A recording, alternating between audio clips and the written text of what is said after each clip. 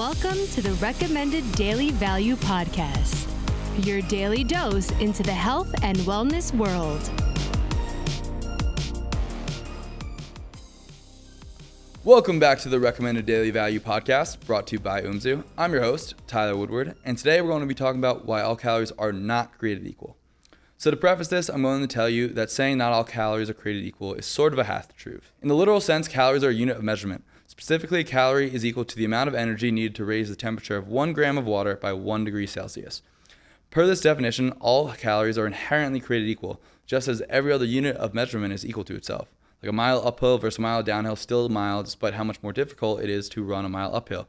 So calories really don't tell you anything about the composition of the calories or what's next to it. They just tell you about the potential energy within those calories.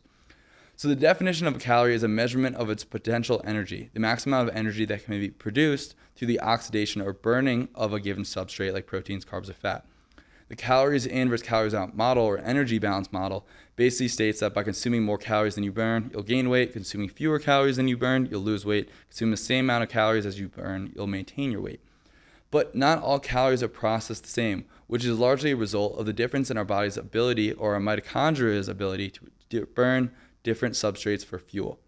For example, it's very unlikely to store excess protein as fat because the processes needed to convert protein into fat are very inefficient.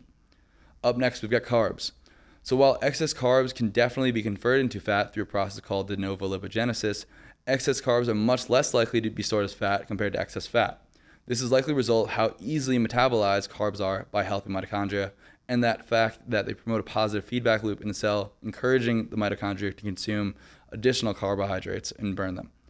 Within carbs, there's multiple categories. There's sugars, starches, and fiber. Humans cannot digest most types of fiber, specifically insoluble fiber, so it just passes through our digestive tract and is potentially fermented by the bacteria in our colon into short-chain fatty acids. Regardless, despite having fiber having calories or potential energy, it's not accessible to humans. It does not really contribute in any significant way to our total calorie intake.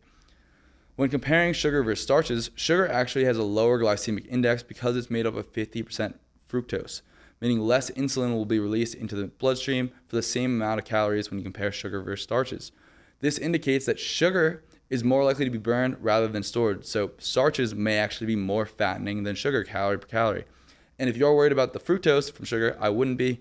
Fructose predominantly replenishes liver glycogen, which holds between 100 to 120 grams of glycogen, or 400 to 480 calories of carbohydrates, and also serves as the main energy supply for the brain, amongst other organs which use a lot of energy. Lastly, we've got fats. As we've already established, excess fat is the substrate that's most readily stored as fat. But even within fats, there's a spectrum. Short and medium chain triglycerides, or fatty acids, are most easily oxidized, followed by long chain fatty acids. But even within long chain fatty acids, saturated fats are more easily metabolized than monounsaturated fats, followed by polyunsaturated fats. Well, that's it for this episode. Thanks for tuning in. And if you enjoyed this episode, make sure to hit that subscribe button and share it with a friend. And remember that calories are just a unit of measuring potential energy and do not take into account our body's ability to burn each type of fuel. And just a final reminder that these opinions are my own, based on my own research and experiences, and is not medical advice. And just a reminder that these opinions are my own, based on my own research and experiences, and are not medical advice.